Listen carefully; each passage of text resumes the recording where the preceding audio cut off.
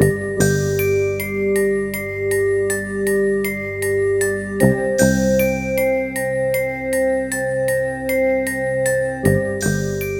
evening and welcome to the inaugural episode of Black Ink Red Film, a podcast where we're going to be talking about how horror and sci-fi favorites have evolved from paper into movies and then onward into pop culture. The format of the series is going to be that your two hosts, I'm Stephen, and with me tonight is Stephen E. We're going to be talking about a book. We'll then talk about a movie adaptation of that book. And sometimes in some of the series, there's going to be more than one movie, so we'll pick the one that we feel best represents it. And then we'll close the podcast with how we feel that that movie and or novel have affected pop culture. So this is Season 1, Episode 1, and this season we're going to be talking a little bit about Stephen King. So Stephen E., why don't you tell us about what we're going to be listening to this season?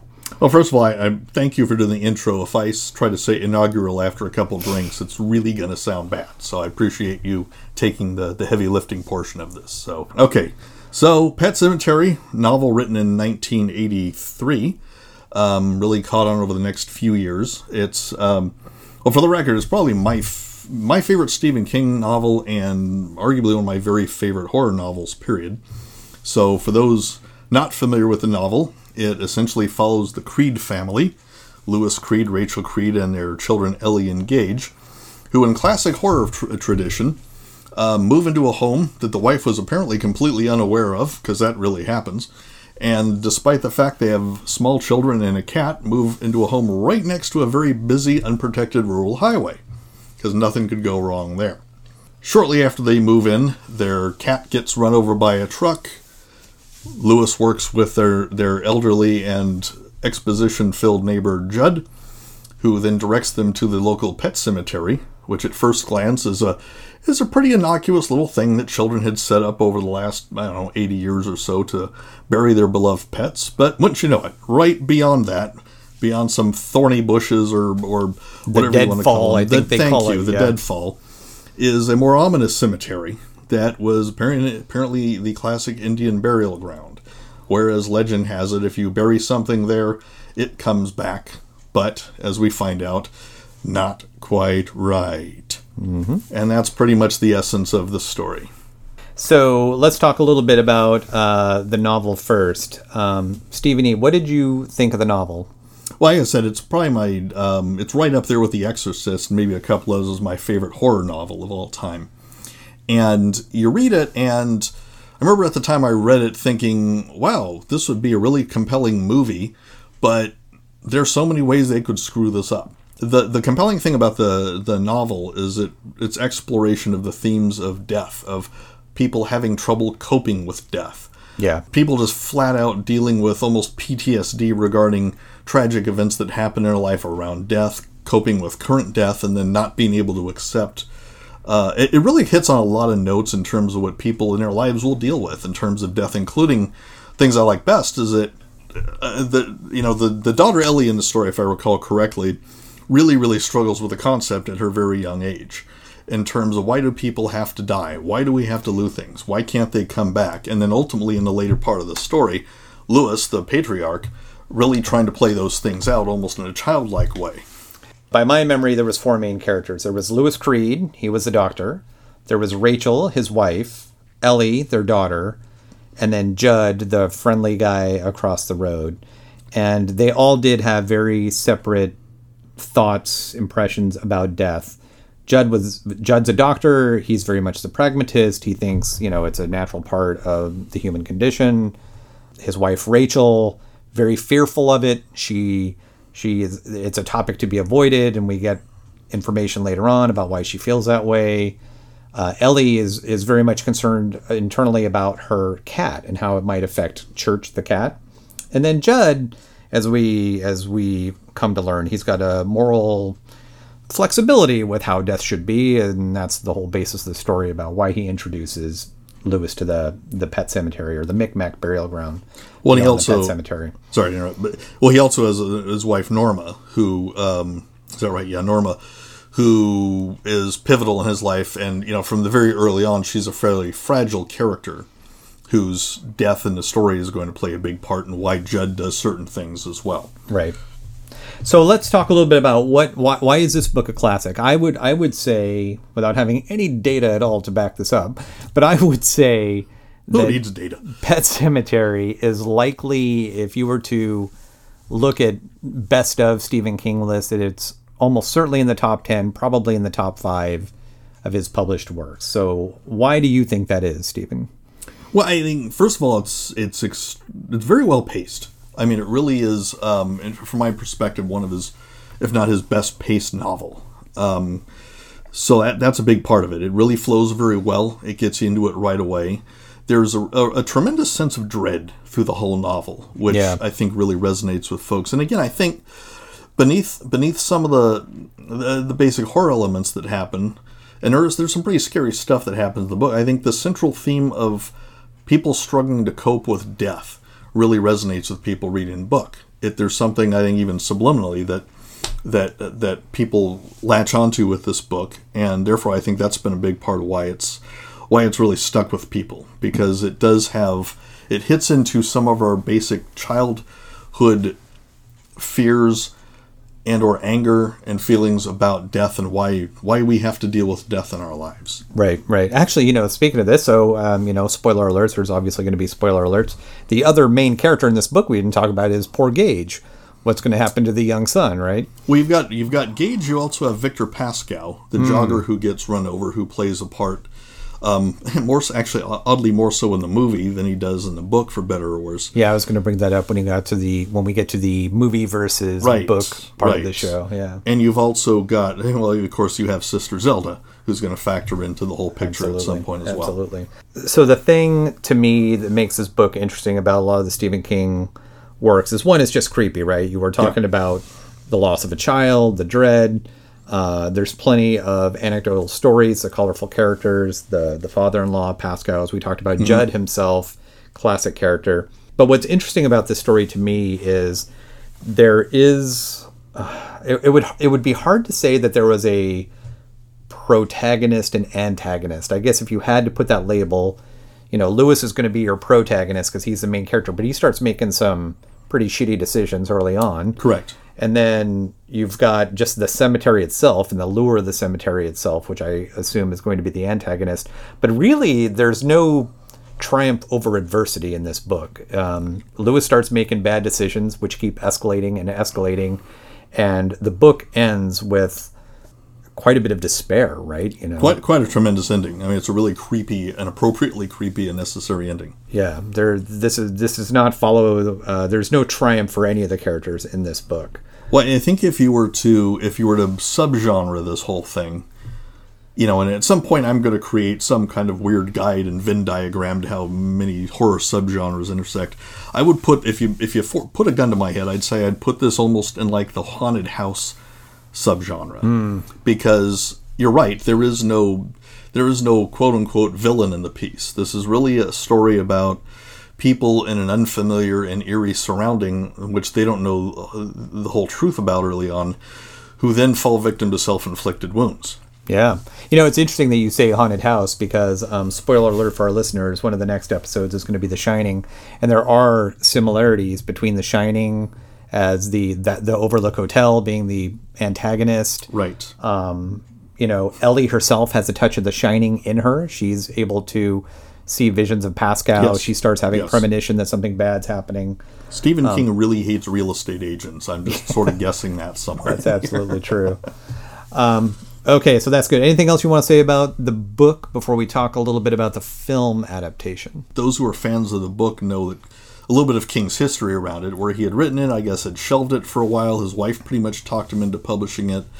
And he, to this day, he still maintains that it's his one book that really creeped him out more than anything else. So it was powerful enough that it even scared him as a writer. Yeah, well, I can see it. Yeah, it's a creepy piece of work.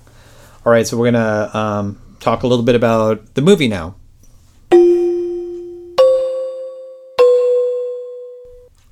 Stephen, tell us what you felt about the I think it's 1989 version. 1989. Yeah. I want to go back to a quote that Stephen King had about when he finally came out and talked about Kubrick's version of The Shining, where King had a quote something along the lines of, it's similar to as if you see this beautiful, well-kept, nicely painted, shiny, vintage car sitting in a driveway, and you go up to it and there's no engine in it whatsoever.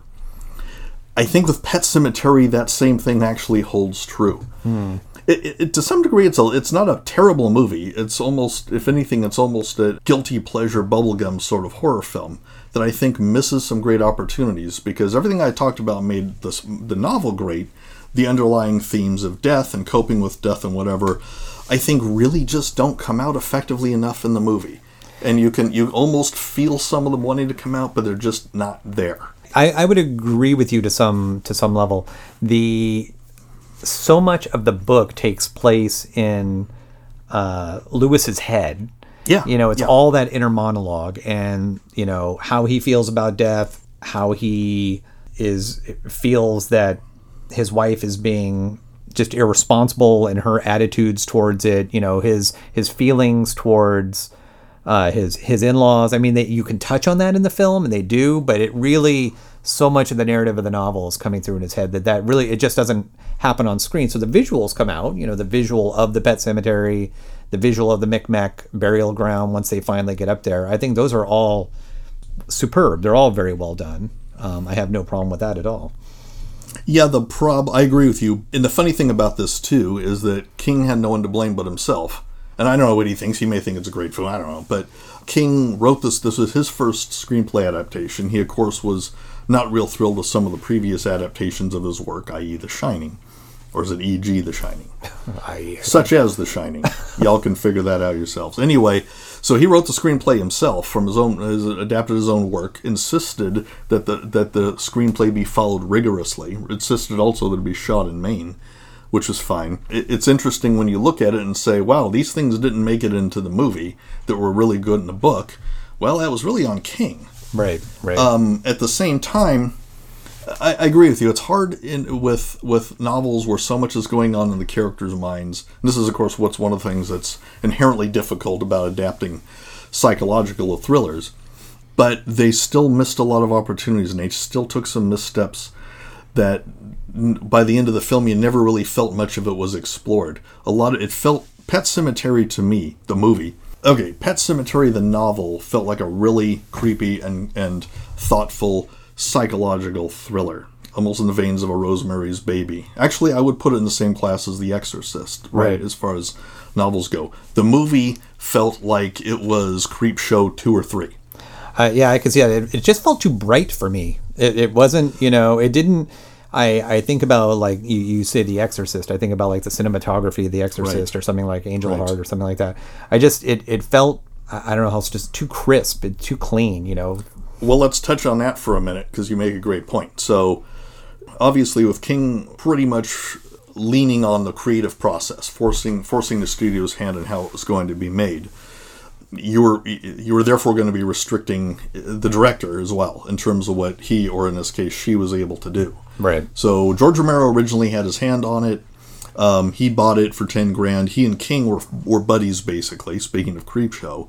But for whatever reason, delays in production, Romero wound up going off and doing Monkey Shines. The film was then offered to Tom Savini.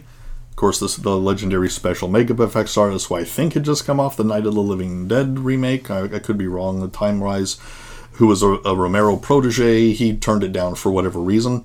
So it winds up in the hands of Mary Lambert, who had done one feature film, Siesta, and had done a ton of music videos, including, I think, famously, Madonna's Like a Prayer video, which if you think about Pet Sematary, it looks a lot like some of those videos that Mary Lambert did.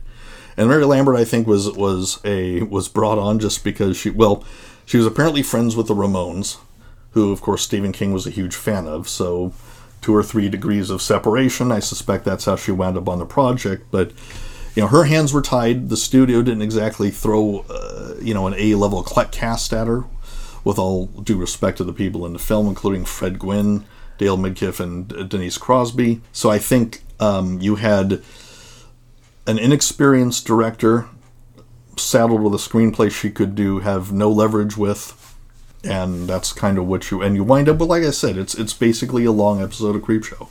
Or Tales from the Crypt, rather. Yeah. I will give, when I think about my favorite parts of this movie, clearly Fred Gwynn's characterization of Judd is probably, again, without data, I'm going to say there's two things that people remember about this film. One is Fred Gwynn's portrayal of Judd and his Maine accent and just how charming he is in that. And then the second thing, of course, is Sister Zelda. Correct. Yeah. To me, those are the highlights of the film. And the low light of the film is really, and you can't, this is not an actor thing because of, he was an infant child. I don't know who played Gage. We can look that up for you. But it's, even when he comes back from the dead and he's now terrorizing the family, he's just too cute, right? So, well, that's one of the big problems I had with the book versus the movie, and I will probably get into that a little bit more. Yeah, but we'll talk about that in a bit. In the book, Gage's return is very creepy. Right. It's also somewhat it's very creepy, and he's misshapen because he literally got run over by a truck. Right. And because a huge element that was left out of the movie, which is the whole idea that, oh, look, the Wendigo, this Indian demon spirit, really is possessing that cemetery, and anything you bury in it, these evil spirits are waiting to get up inside those bodies when they come back. In the movie, it's basic, and in the book, when Gage comes back, he's talking, which he shouldn't be able to do, has knowledge, and has some incredibly creepy and very eerie dialogue. In the movie, he comes back as a Chucky doll. That's true. Yeah. All right. Well, let's actually get into that part of the show. Let's talk about the differences between the books and the movie. In my notes, there were certain subtle differences. Judd's wife has a minor role in the book, but she does play an important part of the pacing of the book because she more spoilers. She's going to end up dying, and then she has a heart attack. Judd saves her, and then Lewis saves her. Lewis saves her, right. And now Judd feels like he owes Lewis something. So then we start getting into the motivation of like why Judd is going to say later on that he knows this thing is evil. He's got all the stories about the bad things that have come back, but he feels like, well, maybe the cat's going to be okay, right? When my dog came back, it was okay over time. But he knows that the things that come back after being buried at the Micmac burial ground are not right in the head. Right. Yeah. Right. By the way, you can't see me nodding my head on this show, can you? No. Okay. You cannot. Well, I agree with you. So. Right. So that's one of the... his wife, the role of that is like played by the maid in the movie. Mm-hmm. How Pascow is handled, very different. Yeah. In the movie, the Pascow character, for all of you who have seen the movie, to me, it's almost this American Werewolf in London-like recurring character where he keeps coming back, keep giving messages. In the book, he just has like one appearance, and then he comes to Lewis, takes him out to the burial ground. That's where we get the dirty feet. He wakes up. Was that real or a dream moment? So he has much more of a recurring character in the movie than he does in the book. So, Stephanie, you just talked about some of the major differences. In my mind, the major difference of this book is the element of the Wendigo? How do we want to Wendigo, I believe. Wendigo. Any of our any of our listeners, excuse me, well, I'm watching us, but any of our listeners, if they want to chime in on my pronunciation of Wendigo, please feel free. Right, yeah. We'll give you the email address at the end. The movie... watching the movie, they just make it sound like the Micmac burial ground, it worked flawlessly for a while, and then at some point the ground is sour. That's one of the other key taglines, sometimes dead is better and the ground is sour. Right, yeah. Are the two repeated lines over and over. Or was the other one, the soil of a man's heart is stonier, I think was the other line. Yeah, exactly. The book makes it clear that there is a spirit that's actually inhabiting those woods and has for some time, and the people have known about this, starting with the Micmac Indians and then through the settlers of the town and all the way to the current day. Right. And then the next piece of that, which is the most startling difference, is, like you mentioned, how these creatures, how the resurrected bodies come back. Yes, they come back misshapen, they come back with malevolent intent, but they also come back with evil knowledge from beyond the grave. So there's a great scene in the novel where they start talking about was it Eddie Bickman character? Timmy Bateman. Timmy Bateman character. and he comes back, and Judd and 3 of his friends in flashback are going to deal with that problem, and he knows dirty knowledge about each one of the men. That one's a boozer, one's been stealing from the till, and then one, I think Judd himself's been cheating on his wife. There's been, a lot of it had to do with just infidelity and just bad stuff. And all of that's just totally left off Right. in the movie version of the film. How about you? Was there anything that stood out to you in the film? One of the funny things that when I watched the film versus the novel is I had literally forgotten that the little girl Ellie was even in the movie at all.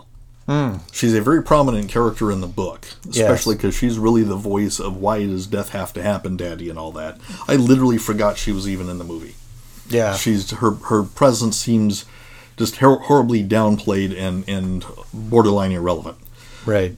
Like you said, the whole thing with Judd's wife Norma not being in the movie. I get it. It's just like one less character you have to write dialogue for when Paramount's saying 90 minutes. Yeah. Or else. But she's important. Her lack of being in the movie creates one of the big plot holes for me, which you touched on, which is, we establish in both the book and the movie that Judd knows the history of this pet cemetery, or the burial ground beyond, and the dangers, and things don't come back right, even if they are animals.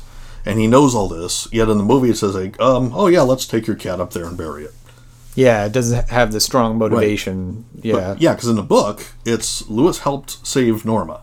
Right. And that, even though Judd feels he owes Lewis something, and because he knows how traumatic this cat is and how important. Ellie, I think, in the book even sort of senses something's going. She has her own little shining and senses something's going to go wrong with Church the cat.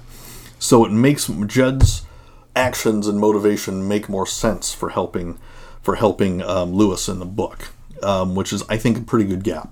Of course, the Missy Dandridge character in the book is just basically a throwaway. She's basically taking over some of what, she takes over Norma's death in the movie, more or less. And really, that's pretty unimpactful from what I recall.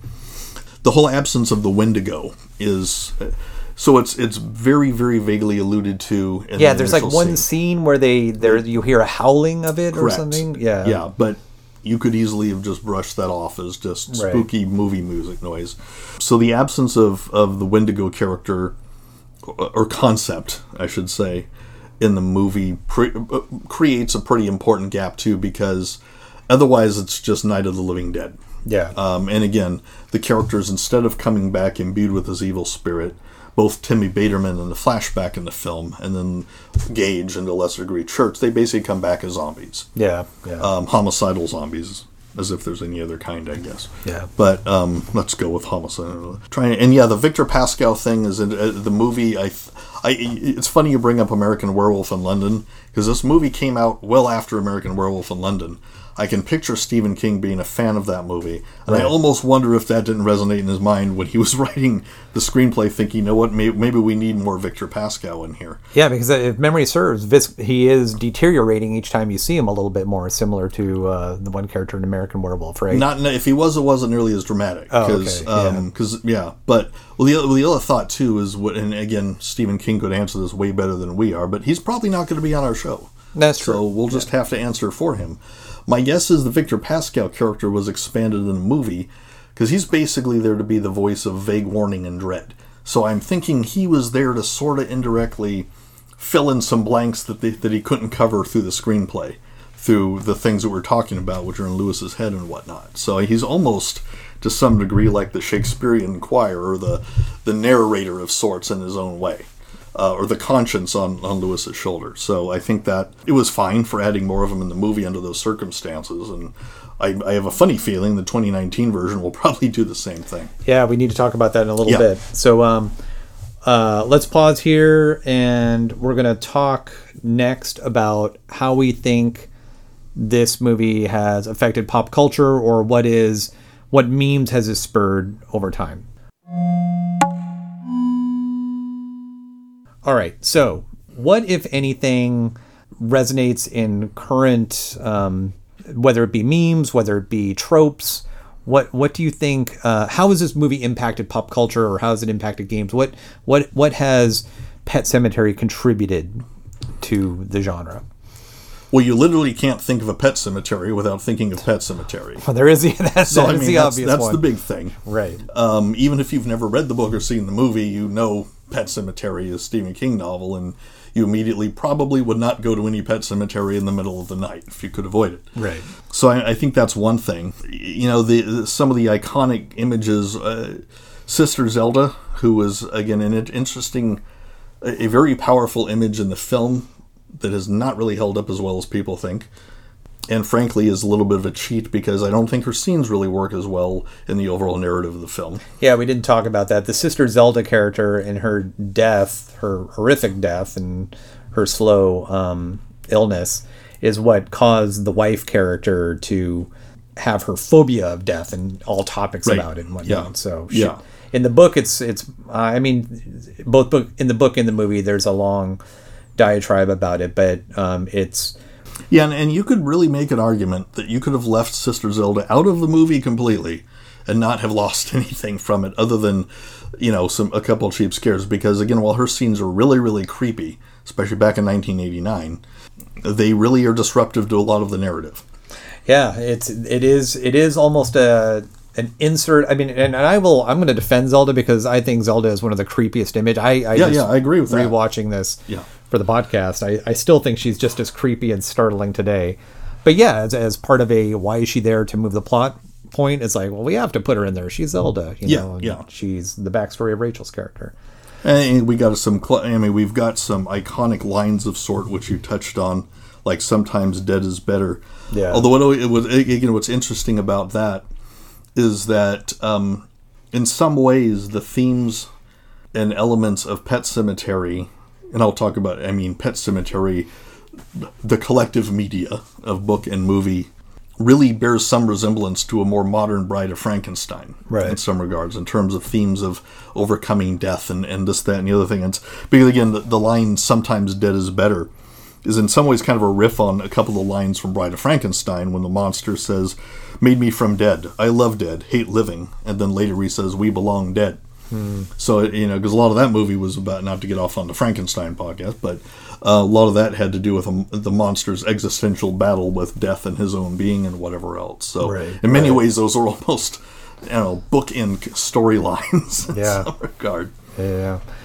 Okay, so the other thing that I have in my notes that I think that's been contributed is the Ramones song itself, right? So yeah, the Pet Sematary song by the Ramones. The Ramones, they have a strong theme through both the book and the movie, and it's nice to see that, you know, the song has held up well as a Ramones tune. Well, King was a huge fan of them, and especially in the later chapters, he actually, Lewis has kind of some of the lyrics going on in his mind as he's contemplating digging the sun up. So, there's a lot of the Ramones referenced in the novel. Right.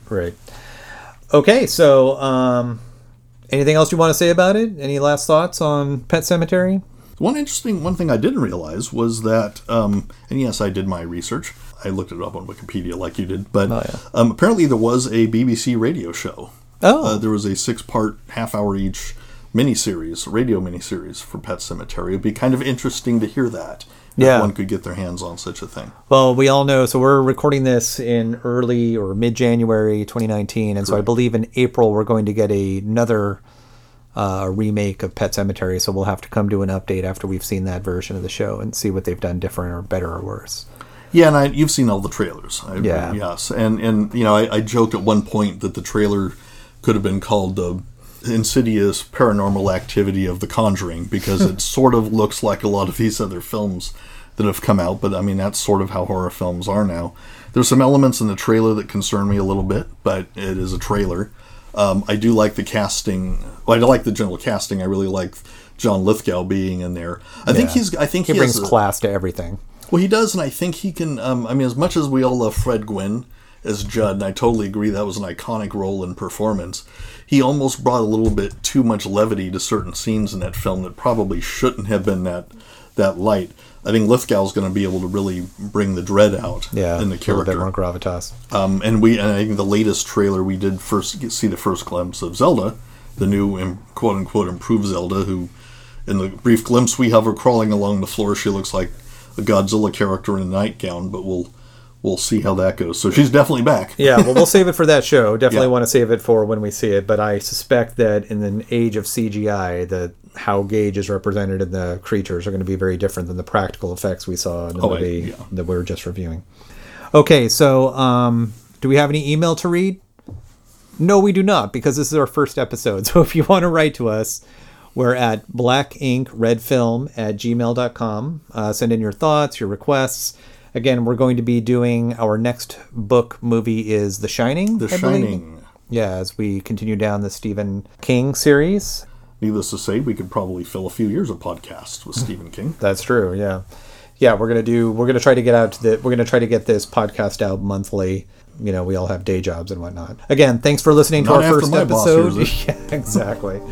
And we'll talk to you next month as we talk about The Shining. Stay safe, folks. You've been listening to Black Ink Red Film with your hosts Stephen Newton and Stephen E. Payne.